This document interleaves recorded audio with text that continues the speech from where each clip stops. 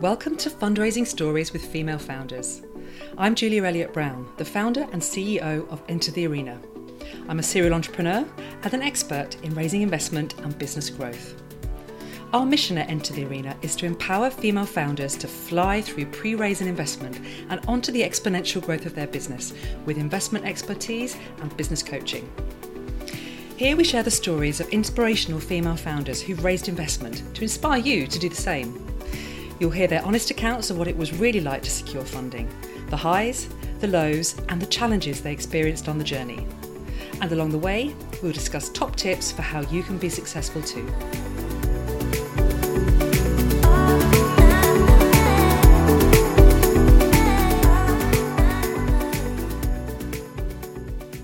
Today I'm speaking with Jenny Costa, the CEO and founder of Rubies in the Rubble. Now, over the last 8 years, Jenny's been taking on the fight against food waste with her conscious condiments business. She does this by taking the fruit and vegetables that would have been thrown away by the industry and transforming it into delicious, award-winning chutneys, relishes, and ketchups. So this is a business firmly built not only on sustainability, but also on fantastic taste. And over the years, the brand has built a loyal and authentic fan base of retailers, restaurants, food lovers, proving that you can be commercial and conscious, which is fantastic. So the big news is that Jenny recently raised over £2 million in investment through crowdfunding, which is unbelievable. And this came through the crowd, but also through institutional investors. So we're going to be finding out all about that today. But what's interesting about this round is that it overfunded so significantly that Jenny had to turn lots and lots of investors away, which is an incredible position to be in. So let's find out more about how Jenny managed to raise all her funding rounds and also discover her top tips and learnings from the whole experience. So welcome, Jenny. Thank you. So it's great to have you here. And let's go back to the beginning, really. I'd love to find out more about how the idea for Rubies in the Rubble came about. Do tell me. Yes, I suppose Rubies in the Rubble in 2012. It was definitely a passion project. I was working in a hedge fund at the time, and I just started researching food waste in 2010, and I became so passionate about the issue around it. I suppose I just didn't realise that we were wasting a third of what we produce globally, that it counts for 10% of our greenhouse gases in the UK, planning on doubling food by 2050 to feed the expected billion on the planet, which didn't feel like it made sense whilst we were wasting a third of what we produce, and it just sustainably did not stack up. To create a fun brand that championed great tasting produce and raised awareness of the need to treat food like a precious resource, but at the same time saved food waste and raised awareness around the issue. And that was really the start of Rubies. I've been brought up on a small sustainable farm in Scotland, so right at the very core of all my beliefs was this want for a sustainable food supply. From that, I suppose, was the love of food, and Rubies in the Rubble was the sort of the answer to that. So why? Tell me why there is so much waste. Where is the wastage happening? Food waste is quite a complicated issue because it happens throughout the whole food supply chain. So we get losses from the farm to the factory to the supermarket, and then in your own homes and restaurants. It is an interesting one because it's a hard one to tackle as well. I think from our point of view, we feel like a lot of food is avoidable. Food waste is avoidable. And it's about changing attitudes. So if you think back to your grandparents' generation, you would never waste food in your own fridge, and you would always be using your leftovers. And I think as well we had a culture of knowing how to cook a little bit more as well. So if you had a chicken, you would make sure you made 3 meals out of this, and you create different recipes around that. And I suppose it's sort of that's part of it, is the attitudes and the learning and the education side of it from the consumer side. But then there's also a lot of standards as well from on the farm level, which is where we deal with food waste, and we take direct from the farm. They get a lot of that's reduced colour, and that might just be purely sort of supermarket standards. So we're almost needing to pick fruit and veg way before it's ever ripe, to make sure that it has that shelf life to last the journey. So there's various different reasons for it. I suppose from our side, I think that we have become so far removed from our food supply chain, and we see food as a cheap commodity, and then changing the attitudes of how we can treat food and treat it like a precious resource. Because if you looked at pasta, that's a very cheap thing. That a lot of times when you cook pasta, you throw away half of it at the end, or you cook too much. Whereas actually the carbon footprint of getting pasta to your plate and growing wheat, turning it into pasta, packaging it up, shipping it, putting it into your supermarket, getting it home, cooking it, and then you throw away a lot of it. It's a hard one to communicate to people of the value of why food waste matters, compared to, say, a plastic bag where you can see how ugly it is when it gets left and it doesn't decompose. Whereas food waste can decompose as long as it's not sent to landfill. And it's compostable, but yet the carbon footprint of growing it and getting there in the first place, and then we throw it, is the main problem. Shocking, isn't it? It makes me feel terrible. It's a great idea. So interesting that it came from kind of almost like a desk piece, but desk-based research that you saw this issue. So how did you then? And the issue seems so obvious, and your vision seems so obvious. So then, did you literally think, right, what can I do? How can I? Did you make chutneys in your kitchen, or how did it actually kick off? Yeah, well, so the idea for actually being in condiments was one of the very first nights that I started researching food waste, and I'd heard about these wholesale fruit and veg markets, and that ran from midnight till around 6 a.m. across London, and it was a way of getting fresh fruit and veg into stores across the country for the next day. And I set my alarm at 4 a.m., decided to cycle to one of them, and seeing fruit and veg with your own eyes, I sort of fell in love with this market. First of all, because it was bustling, 200 traders, forklifted trucks going everywhere. And coming from the financial world where you felt like you were in a competitive market, suddenly seeing everyone seemed to be selling potatoes and everyone was selling tomatoes, and it was so competitive, and so it was sort of a really buzzing environment.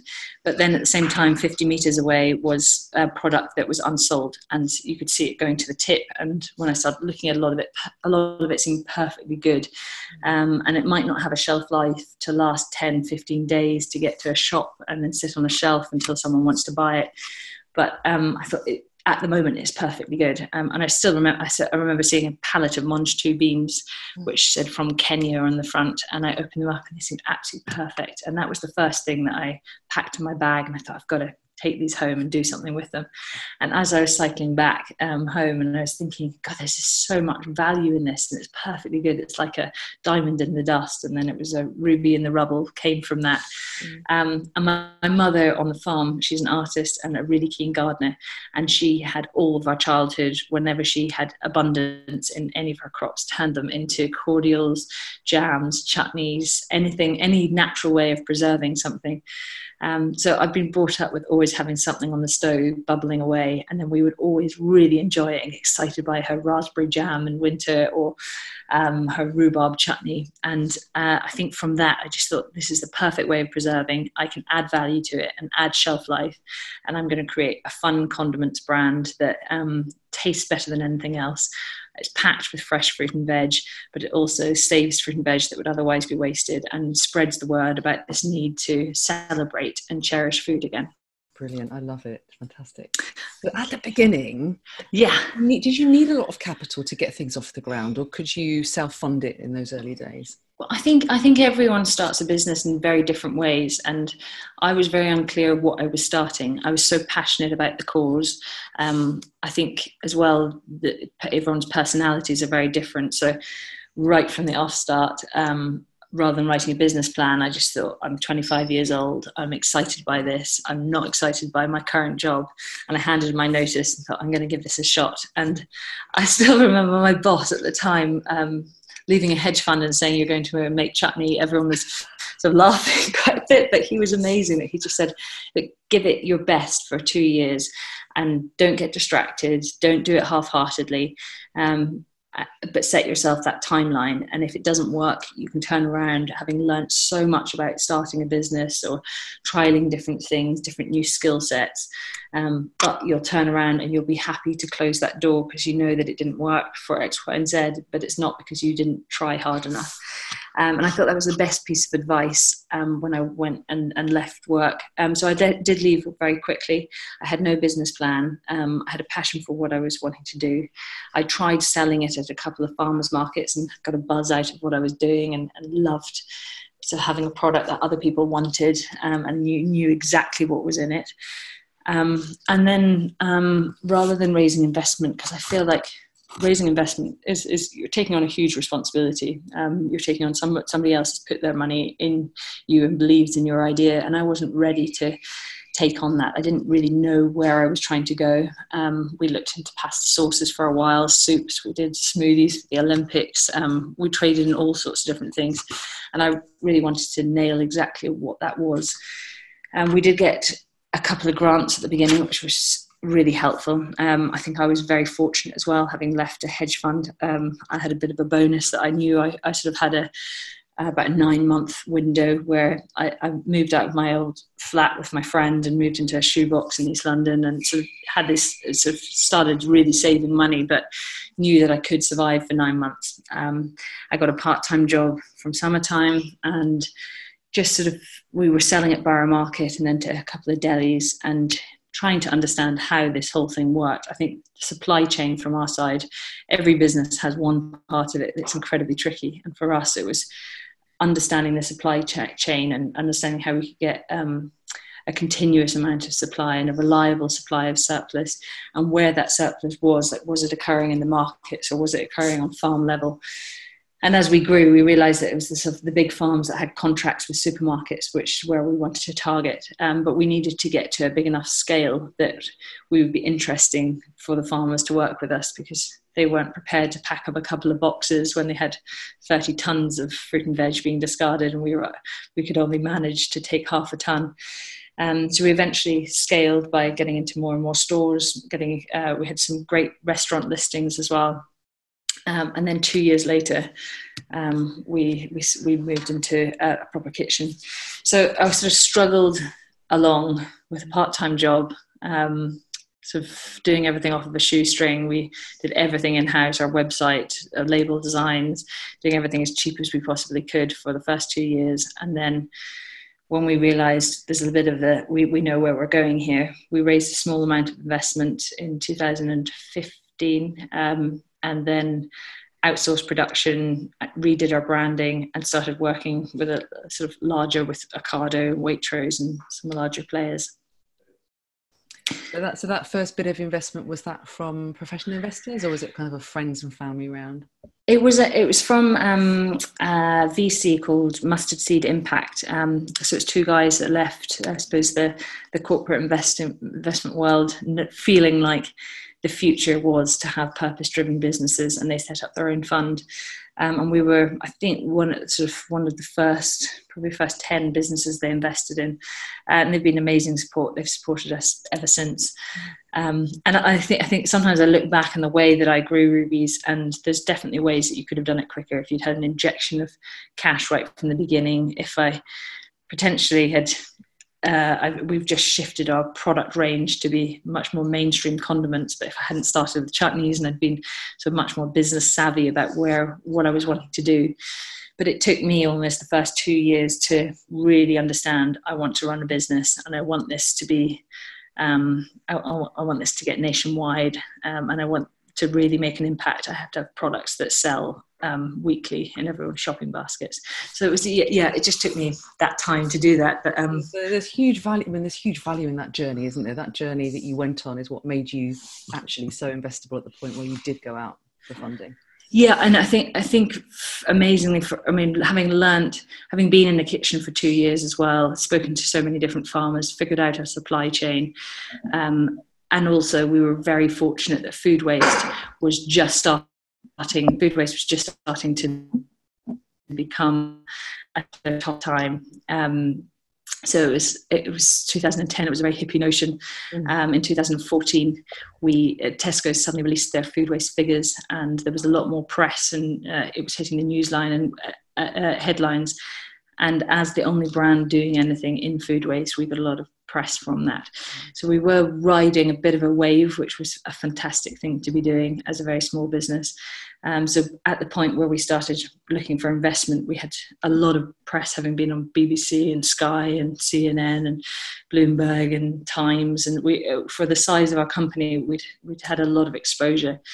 And so people could see that there was an interest or a demand for what we were trying to do. It was now about getting some cash behind us, putting some resource behind, and actually as well looking at our products that we sold, because we were starting to realize that the people that loved our brand didn't necessarily buy chutneys. And that was where the pivot came from let's start creating products that people that are loving what we do are buying. So with that first round, I mean, many people talk about that first round being the hardest. Did you find it easy doing that first round, given the kind of momentum you had at the point where you were getting that money in? I think fundraising is always a journey, and I don't know if anyone ever finds it easy, but it was, I did a couple of pitches, and we were very fortunate that in the audience of, I think the third pitch that I did, was one of the Mustard Seed members, and immediately they just said, yeah, we're keen. We were also raising a very small amount. We raised 120k just to start us off. And we were very fortunate that they loved the direction that we were going in and really felt the value. So I think we were just at a fortunate point. I think this last round that we've done was a very similar story as well. That it was it was harder. It was a very hard start, and then once we got a bit of momentum, it sort of the floodgates opened. So let's talk about this last round then. So you did your initial round with Mustard Seed back in 2015, was it? Yes. Yeah. And then in 2019, decided to raise again through crowdfunding. So why crowdfunding this time? So I suppose the whole story was in 2018. We were looking to raise money. We were wanting to raise 1.2 million. We'd gone out, spoke to quite a lot of different people, and they kept on just saying, I love your idea, but you're too small. You haven't proven yourself. I'm not going to invest yet. Prove yourself and then come back, which is often the story for, I think, small brands, because it is very risky investing in small companies. But it's off from the brand's point of view. You're saying, well, I'm never going to get there unless I have the resources to support me. So we had a very tricky 2018 of just trying to get interest. And then in February 2019, so earlier this year, I suddenly panicked. I was like, we're running out of cash. We could be under by summertime. We'd also grown the team, because within 2018, there was quite a few investors that were committed and then fell through. So we'd grown the team to support growth. We'd created this new ketchup, working with a very big manufacturer. We created a mayo as well. So we had all of our products ready to go. And also salaries were going out the door every month. And I was realizing that we really need the cash quickly. And that was the first time where we thought we've got to turn to crowdfunding, because everything else, when we have conversations with people, it can sometimes take 5 months to close, whereas a crowdfund can be quite quick. So it was a very quick decision in the business. We put a video together. We sort of decided that we were going to do it. We decided we were going to go live, and 2 weeks later, and knew that we had to put a pitch together, which we had most of it because we'd been pitching already. Created a little video, and very fortunately, Lucy, who works at Ruby's, her friends who do a lot of small video and film, so that they'll take up a Sunday for us. So when you have a day, we put a really tight script together, filmed everything in our office within sort of 3/4 of a day, and then they had another day of editing. We put some free music behind it, and away we went. So the video for us was sort of a way of showing a bit of personality about the brand and getting our story out. And then we went live. I think with crowdfunding as well, there's often a myth that people say, like, oh, we hit our funding level within the first 3 days. And every brand I've spoken to says that they had to sort of sign up or line up at least. I mean, some of them are lining up almost 90%, but at least 60% of that round. So we lined up around 60%. We were aiming for 300, and within about 10 days we hit 500k. So it was a fantastic to think, great, there's suddenly a bit of momentum. And at the same time, I think just having that video, we started reaching out to people again that were from VCs to sort of professional investors. And they suddenly got interested and got excited and could see some momentum. And a video as well just shows the personality of a brand. Suddenly you're not just another chutney or ketchup brand. And the video just really helped push that. As well, I had real hunger in me, so I was suddenly pitching in a very different way. So I was being a lot more. I mean, I think there's a couple of interesting points there. There's something about crowdfunding that really focuses you on the timing, because it can be very difficult, can't it, when you're just having conversations with institutions or high net worth individuals to try and get that sense of urgency and corral people into making the commitment. It's very easy for people just to kick it into the long grass and, as you say, oh, well, you're too small, come back when there's traction, because there's just there's no urgency. Whereas once you do the crowdfunding, that's it, you're in, you're on, and it has to happen, and they're either in or they're out. There's no messing about. Definitely. And I think as well, I think for the first time, and this is probably a really big learning for me, but it was the first time that I started practicing pitches and practicing meetings and seeing them, that I was selling and representing the business. And before, I was always a little bit tentative or nervous. I felt very confident in what we were doing, but instead of, our aim is to have 3% of the ketchup market within the UK ketchup market within the next 3 years. The ketchup market is 700 million in the UK. I used to sort of tentatively be like, oh, we're going to try and have this, and we're going to try and do that, and we hope to do that. And I think just with the urgency of feeling like we are a brand that's going to do something, and we are going to get investment. So changing that mindset, I was going into meetings with a lot more power and oomph behind me. I mean, that mindset switch is so critical. What's interesting about that is sometimes you see entrepreneurs where they can see the sort of they can see the end coming because they can see the cash running out, that sense of urgency. Sometimes people go into a kind of rabbit in a headlight panic at that point. Yeah. And their fear seeps out of every pore and actually doesn't do them any favors. Yeah. But in your case, you actually took that kind of fear and turned the energy into something very, very positive, didn't you? Yeah, I think I got sort of the momentum.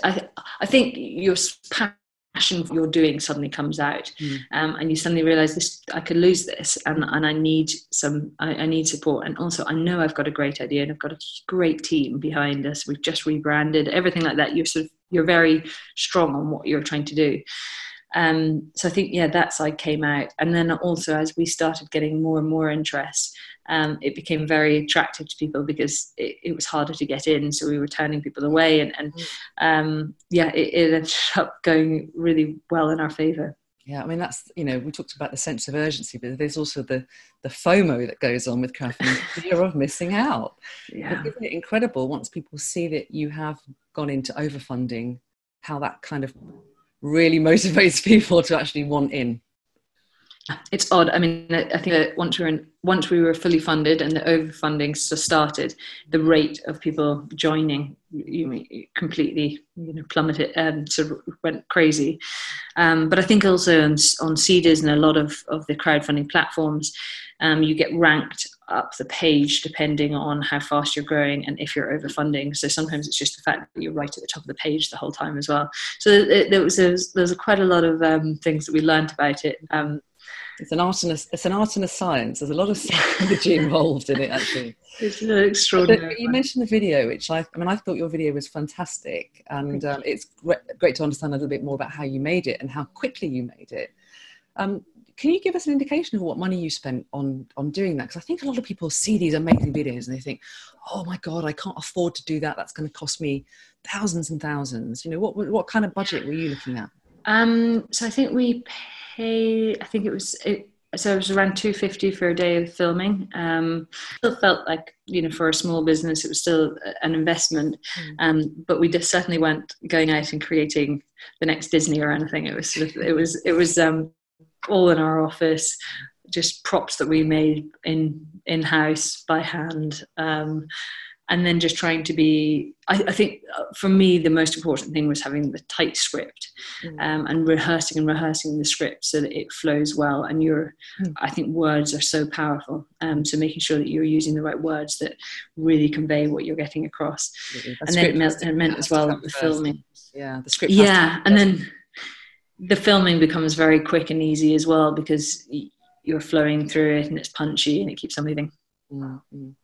And I mean, something that's worth noting, and I'm sure you went through this process, is making sure that the script has been signed off by the platform before you produce the video, because I've seen entrepreneurs make that mistake before, spend a lot of money and time producing a video, then sending it through to get the due diligence done, and then realizing that it's not going to pass the bar. Yeah, no. Slow you down. Yeah, there was a lot of signing off of making sure you had proof of everything you were stating, and some things that you didn't even realize you were stating, but you were implying, and making sure that was all covered as well. Yeah. So unbelievable that you went out with a target of 300 and you ended up raising 2 million. So let's deconstruct that a little bit. So have you got a sense, or can you share with us the split of where those investors came from? How many were big investors? How many were small? How many were your customers? How many were institutional investors? What's your take on it? So with Seedrs, we ended up finishing the round around 500k. So that was all smaller investors, probably from as little as £10 to 2,000. And then we had a couple of others. The sort of next ticket size up was probably 25,000, and there was probably a handful, maybe 5 to 10 of those. And then from there, we got sort of 1 or 2 really bigger tickets, and actually people that we were really excited to have on board, because they brought a lot more than just some cash to the business. So they brought a lot of expertise. Some of them are sitting on as observers to our board. And it was that sort of their connections and their network and the expertise that they could bring that was really powerful for the business. And we love that we've got the split, because we've got some of our retail buyers invested in Rubies, or we've got some chefs that love us invested, that we're already supplying, and feeling like they're backing us. It was a huge I suppose a real pat on the back of feeling like they believed in the company enough to want to put their own cash in, as well as just buying the product. So we love the crowdfunding. I think it was an amazing opportunity to have people that had followed us over the years, and we had some amazing messages from people saying, I remember when you were in Borough Market, and now I'm so excited to be able to keep on supporting you, and feeling like you've got an army of people that have got your back, and that are customers across the country, and that we can sort of reach out to in times when we're wanting to question something or wonder what direction we should go into. We're looking at sustainable plastics or keeping in glass, and all those kind of questions. Is fantastic to have that base, but at the same time we've also got we've got the 1 or 2 larger investors as well. So it was a sort of nice split, and the platform that we did it in, I think they organise and manage their investors very well. So on our share table, it sort of comes up as one investor, which also helps as well. Yeah, absolutely. That nominee structure means you end up with a very, very, very messy cap table. Yeah. But I love it that you have all these key stakeholders. And I think people often think, I need to have all my customers. And it's not just customers, is it? It's suppliers, it's partners, it's all these people who have a vested interest in your business. Bringing them on board is amazing. Yeah. And do you have a sense for how many of the investors were people that you were brought in yourself and were already talking to, versus people who came in blind? We had, it was hard to say. I mean, we had some amazing people getting in touch via LinkedIn, having seen our video or seen the platform, and with some surprisingly good sized tickets as well. So it was a real mixture. I think it was probably, because we'd already reached out to our own platform and secured around 60%. That was probably the basis of everyone that came through Seedrs. It was around 60% that was from us, and then the rest was from the platform. But I think once you've got the 60% and you've got a bit of momentum as well, other people are keen and excited to join. Fantastic. So, and you had a really strong valuation actually, Jenny. So it was 4.8 million free money, I think, wasn't it? Did you, how did the market receive that? Did you get any pushback from them, or was that fairly straightforward? We were really fortunate that because we had a VC committing already a chunk of cash before we went live on Seedrs. The valuation was already set, and because it was set by an institution, people understood it and believed it. And even though our sales were very small, having I suppose our exposure as a brand and what we were doing as a brand and our link with this new manufacturer and moving into ketchup and mainstream products was the exciting thing. I suppose people were investing in the future growth rather than our sales or turnover to date. But it was this sort of unique position that we were in, that we had created a supply chain. We were the first movers in the food waste movement, and also had this amazing press and following behind us that people could see the momentum and the demand, and having switched from a product that no one really buys of chutneys to mainstream ketchups and mayos, there was this excitement of, we can see where this brand's going, and we're excited to join it. Yeah, so that validation from a professional investor or an institutional investor is really hugely helpful, isn't it? Yeah, hugely helpful. Yeah. So then let's talk about this bit about you having to turn people away. I mean, that must have been quite galling. How did it happen? How did you make the decision as to where to cut it off? And how did you manage the communication around that? It was a really hard call, I think, for us. And it was some tricky conversations. I think with Seedrs, especially in the crowdfunding, we were aiming for 300, and then very quickly, suddenly, it poured in and up to 500. And we at the same time were having conversations with a lot of sort of larger investors, but they were going to bring quite a lot to the table, and they were already supporting us with our networks and with our strategy and thinking of how we were developing as a company. So it was tricky. I think. I mean, from our point of view, I didn't want to get diluted much more. So I had a cap of how much we wanted to raise. We had interest for around 2.8, and I knew I wanted to raise around 2.1 as a very maximum amount.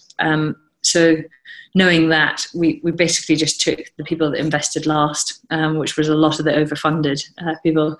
And it was just sort of going backwards of who were the last investors, and took a line out.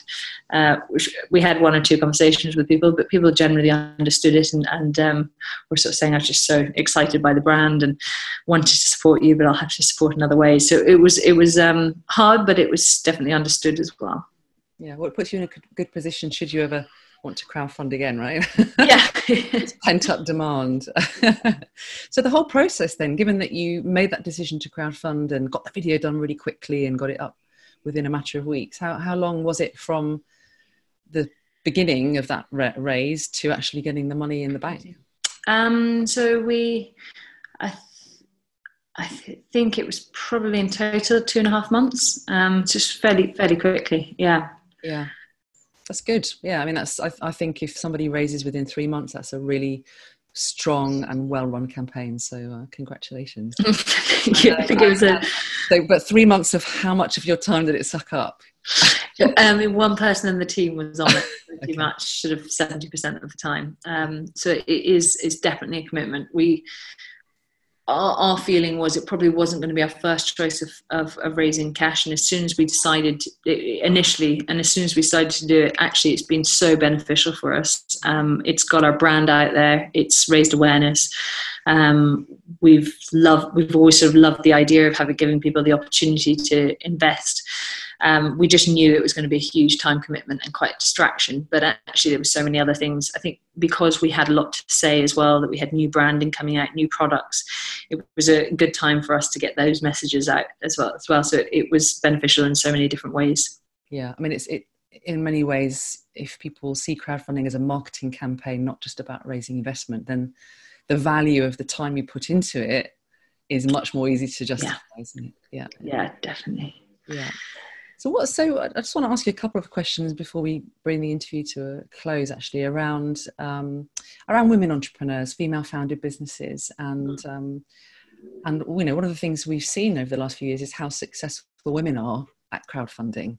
Women have a 75% success rate on crowdfunding versus 55% success rate from the guys, which is great. What are your views on how we can get more women going out there and raising the investment they need to scale? Yeah, I think it's interesting. We actually did a pitch or a panel on women in investing, because we were quite surprised that although our brand and the people that follow us on Instagram and Twitter and people that buy us predominantly are female, we only had 20% of people on Seedr's platform investing in us that were female. Wow. Which we were really shocked by. And so our panel, I suppose, was not so much just like, is it harder for female founders to raise cash? But is it also the problem that a lot of females are not investing in companies as well? And I think there is that sort of both sides of the coin, that often people like to invest in something they can relate to and understand. And I think that goes back to sort of old school business where you've got a room full of suits, and so they're much more likely probably to relate to somebody in a suit as well, and that sort of pivot of sort of needing both sides, needing more women to be excited and wanting to invest and interested in investing in small businesses, but also that females feel empowered and excited to be telling sort of businesses, telling people what they're doing, and being quite sort of a lot more salesy around what they're doing. I think that definitely from my personality and the way that I then changed the way that I was pitching, I felt like I think my leadership skills are a lot softer than potentially a male leadership skill, and then switching it to sort of be a lot more certain. It's almost like that old joke that people say, if a good guy sees a job spec and there's one thing that he can do or two things that he can do on it, he's like, yeah, I'll apply. And if a girl's reading the same one and there's one thing she can't do, she's like, nah, I can't do it, I won't apply. And just having that confidence to be sort of a lot more assertive. And but I think, I don't know much about the sort of the difference in, I wonder if a lot of women turn to crowdfunding because it's an easier way of them raising investment rather than standing in front of a room of suits, which it still generally seems to be on the other side of on the other side of the table when you're looking to VCs or more professional investors. It certainly feels a lot less intimidating, I think. You can, if you want to, run your crowdfunding campaign from your desk, or from your bed in your pajamas if you want. Yeah. It does feel a bit less intimidating, but also, as you have pointed out, you can't be successful necessarily unless you are also bringing in all those other investors, and some of them may be your tribe, but you've had to go out and have lots of conversations with institutional investors. So to get your success, you couldn't have done that from the and I think what you say about the language, it's very interesting. It's subtle, isn't it, the change between that softer language you might use and then having to kind of be more certain when you're talking to investors. It's quite subtle, but it's like you say things like, well, we're thinking about doing this and we might, versus we will do this, and this is what we believe, and just being a lot more confident with your language, it makes all the difference. Yeah. If you think, would you invest in a company that doesn't seem that certain about where it's going? And you start realizing that no one knows the future. No one's got the crystal ball. So it's just about showing that you have a plan and showing that you have this belief as well, because a lot of running a business as well is having that strong belief in what you do. Yeah. And if you have that strong belief, it acts like a magnet, doesn't it, to bring other people along with you, whether that's your team that you're recruiting, whether it's your customers, whether it's your investors, you're the captain of the ship and bringing people along. Yeah. Did you find at all in the process any, did you come across any gender bias at all, or did you not experience that? No, I think I was really fortunate actually. I had a lot of people that were just sort of excited by what we were doing, and in a way as well, female founders are still the minority, and so you stand out from the crowd as well. So it can have sort of, you can have positives as well. Yes, work it to your favour. Keep putting on the red shirt and feeling confident. And I'm really pleased to hear that. It always encourages me when I speak to a female entrepreneur that says, you know what, no, I didn't experience any of that bias. So I think a lot of people go in expecting to experience it, and then it can become a self-fulfilling prophecy. Yeah. It doesn't need to be. You know, we are all strong and capable of going out and raising this investment if we put our mind to it. So congratulations. Great. So you've got all this money in the bank, or have you spent it already? What are you going to do with it all? What's next for you? I mean, a lot of it is the nature of our business. A lot of it's cash flow. So we normally get paid 3 months after we actually produce. So as we grow, the need for cash flow as well is even greater. We're still not breaking even as well, so we've got a cash deficit most months. So covering that and allowing us to get to a position in 18 to 24 months where we are breaking even. But we are growing the sales team, growing our marketing. It's the first time where we've got some marketing spend as well. And we're just excited that we've got mainstream condiments going into the ketchup market, going into the mayonnaise market, where we can start shouting about what we do a lot more. We've rebranded, we've got a very strong look, and we're wanting to get ketchup and mayo across the country. Fantastic. So when are we going to buy your ketchup and your mayonnaise in the supermarkets? Well, I mean, as of this week, you can buy it on Ocado. We are in Sainsbury's as well with our mayo, and hopefully launching the ketchup, which is very new to retail, next summer. Our main focus for the ketchup is actually in restaurants and out of home, so getting it on as many tables and as many burger bars and pub chains as we possibly can. Fantastic. I cannot wait to try it. It's based on everything else I've tried of yours. I'm sure it's going to be amazing. I'll get some over to you. Thank you. Thank you so much for sharing your journey with us, Jenny. And we wish you all the best in getting your new products out. And thanks again. We'll speak to you soon. Thank you very much. Have a lovely day. Thanks for following Fundraising Stories with Female Founders. This content is all provided to you for free, so if you've enjoyed today's episode, please subscribe so you never miss another one. Enter the Arena has helped hundreds of female founders fly through pre-raise and investment and onto the exponential growth of their business. Our first-hand experience, expert guidance, and proven programs help female founders unleash the Wonder Woman inside. To see if we can help you do the same, head over to www.enterthearena.co.uk. I'm Julia Elliott Brown, and I look forward to talking with you soon.